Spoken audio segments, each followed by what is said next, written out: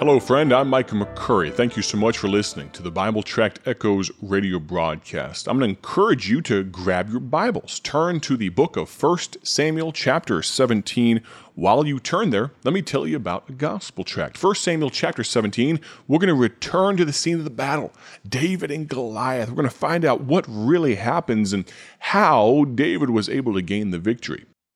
But before that, let me tell you about this gospel tract that I have in my hand right now. Thank you for your service. Now, is this gospel tract for those that are veterans, those that have fought in foreign wars? Is it for our servicemen and women?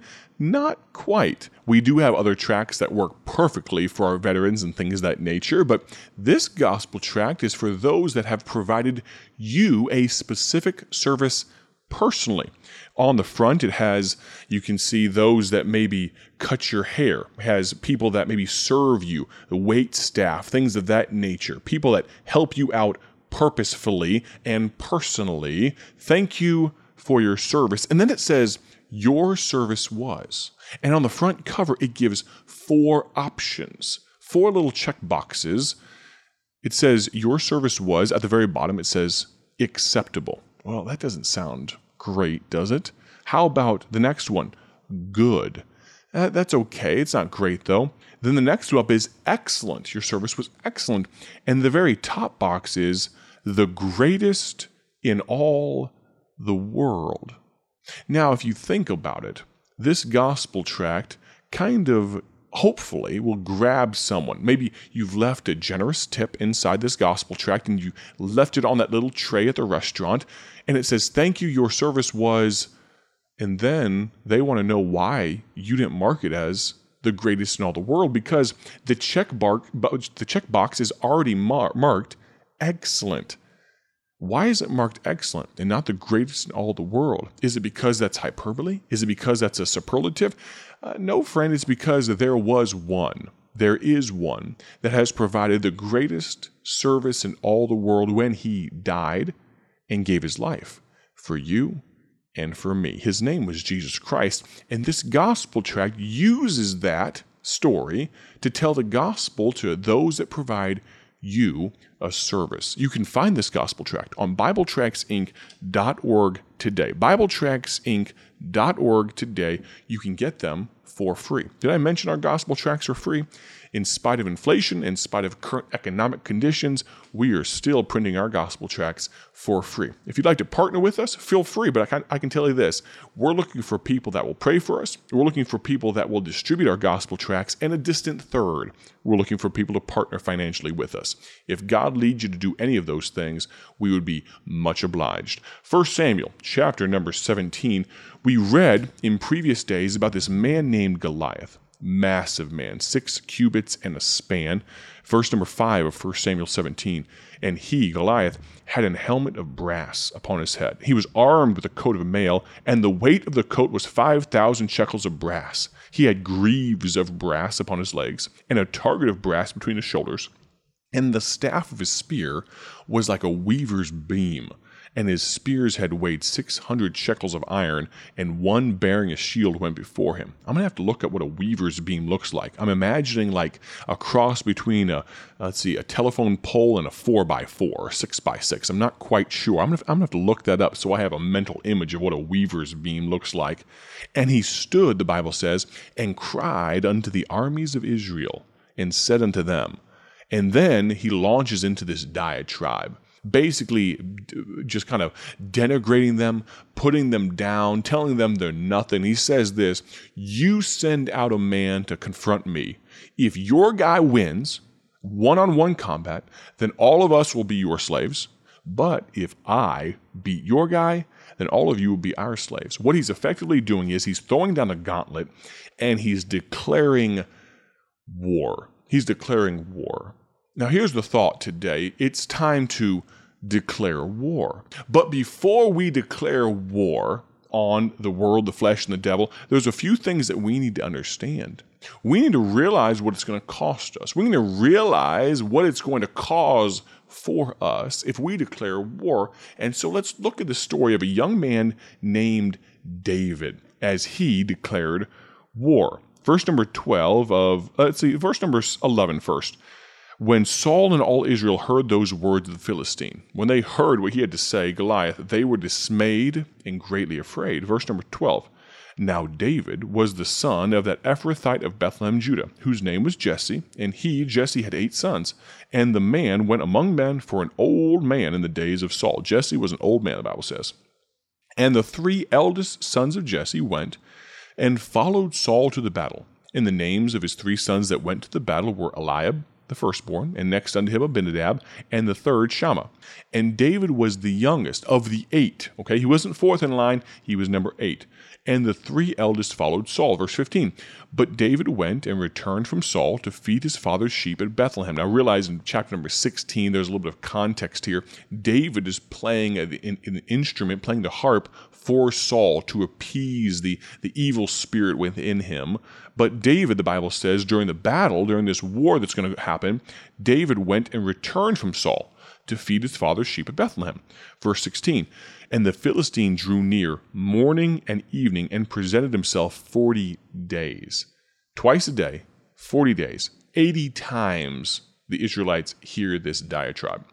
Verse number 17, and Jesse said unto David his son, take now for thy brethren an ephah of this parched corn, and these 10 loaves, and run to the camp to thy brethren. And carry these 10 cheeses unto the captain of their 1,000, and look how thy brethren fare, and take their pledge. Now Saul and they and all the men of Israel were in the valley of Elah, fighting with the Philistines. And David rose up early in the morning, and left the sheep with a keeper, and took, and went as Jesse had commanded him, and he came to the trench as the host was going forth to fight, and shouted for the battle. For Israel and the Philistines had put the battle in array, army against army. And David left his carriage in the hand of the keeper of the carriage, and ran into the army, and came and saluted his brethren. As he talked with them, behold, there came up the champion, the Philistine of Gath, Goliath by name, out of the armies of the Philistines, and spake according to the same words, and David heard them. All the men of Israel, when they saw the man, fled from him, and were sore afraid. Now, we don't know for a fact if every time, the 80 times that Goliath came out and presented himself and said these things, if they fled every single time, but knowing the Israelites, it's highly likely. They'd come up, they'd muster enough courage in the morning, and they'd say, we're going to come out and do battle. And the Philistine came out, said his piece, and they all ran away. In the afternoon, evening time, they came out, we're going to do battle again. They steeled up the courage. Goliath comes out, says what he says, and they all run away again. Now, we don't know if this happened again and again, but imagine with me that maybe it did. But here, David, he's hearing these words for the first time. Get this. Here's what David said. Verse number 24, and all the men of Israel, when they saw the man, fled from him and were sore afraid. And the men of Israel said, like they're still talking about this, they've seen like 40 days. Have ye seen this man that has come up? Surely to defy Israel is he come up. And it shall be that the man who killeth him, the king will enrich him with great riches, and will give him his daughter, and make his father's house free in Israel. But David starts asking some searching questions. He's offended by this.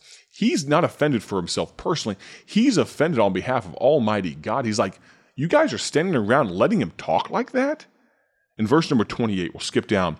And Eliab, his eldest brother, heard when he spake unto the men, and Eliab's anger was kindled against David, and said, why camest thou down hither? And with whom hast thou left those few sheep in the wilderness? I know thy pride, and the naughtiness of thine heart, for thou art come down that thou mightest see the battle. Can I tell you, Eliab was feeling guilty about the fact that he was doing nothing. And he was angry with David for talking about doing something. And David said, the famous verse, what have I now done? Is there not a cause? He asks a question. Already in his heart is the faint stirrings of a declaration of war. He's heard this guy talk. He's had enough of his mess. He's only heard it one time, and he's thinking, we're not doing this again. What's wrong with you guys? Is there not a cause? Eliab, bothered by it. Can I tell you, as we jump right in here, that there are a few items that you'll need to check off the list if you're going to be willing to declare war. Number one, you must be available. You've got to be available. There's so many folks that talk a good talk, but when it comes down to the fight actually being ready to happen, when it comes down to fisticuffs about to occur, when the boxing gloves get strapped on, they're nowhere to be found. You've got to be available. David, yes, was in the right place at the right time, but he was available to say, you know what, somebody's got to do something. I want to be that man. But he was not just available. If you're going to declare war, you've got to be willing to get aggressive. You've got to be willing to get aggressive. Now, what are you talking about here? It seems like in this day and time, a lack of aggression is glorified. The effeminate man is seemingly put up on a pedestal, and the toxic masculinity of what the Bible would call biblical masculinity has been pushed down and dumbed down. What are you talking about getting aggressive? And I'm not just talking to the men that are listening right now.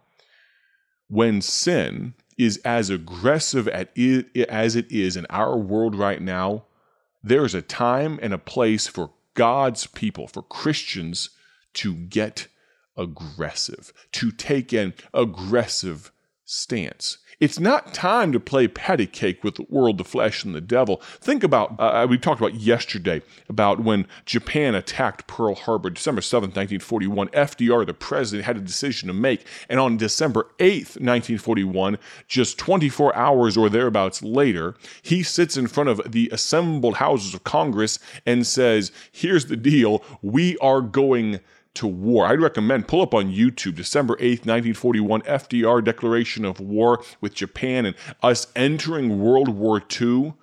They declared war. You say, of course they did. There was no choice to be made. No, friend, there was a choice to be made. They could have just taken it on the chin and said, I don't want any part of this. You guys do whatever you want. Talking to the Japanese, talking to the Axis powers, talking to Italy, talking to the Nazi Germany, talking to all the everything that was going on at the time. They could have said, we want no part of this. But they said, we're going to declare war, and they were going to have to get aggressive about it. Now, we're going to continue this discussion tomorrow. I'm going to ask you, if you would you join us again tomorrow? Would you be a part of the broadcast? I would love for you to listen in as we talk about declaring war, not for our own gain, not for our own infamy, not for our own glory, but for His glory. My desire is that you would have a great day for His glory and that you join us tomorrow on the Bible Tract Echoes radio broadcast. Have a great day. God bless. Thank you for joining us today for Bible Tract Echoes, a ministry of Bible Tracts Incorporated. If you would like to receive a free sample booklet of all of our tracts, you can contact us by calling 309-828-6888. That's 309-828-6888. Our mailing address is P.O. Box 130, Dwight, Illinois 60420. A faster way to contact us is to go to our website at BibleTractsInc.org. That's BibleTractsInc.org. There you will find more information about our ministry and details on how you can support Bible Tracts Incorporated. Thanks for listening, and may the Lord richly bless you as you serve Him.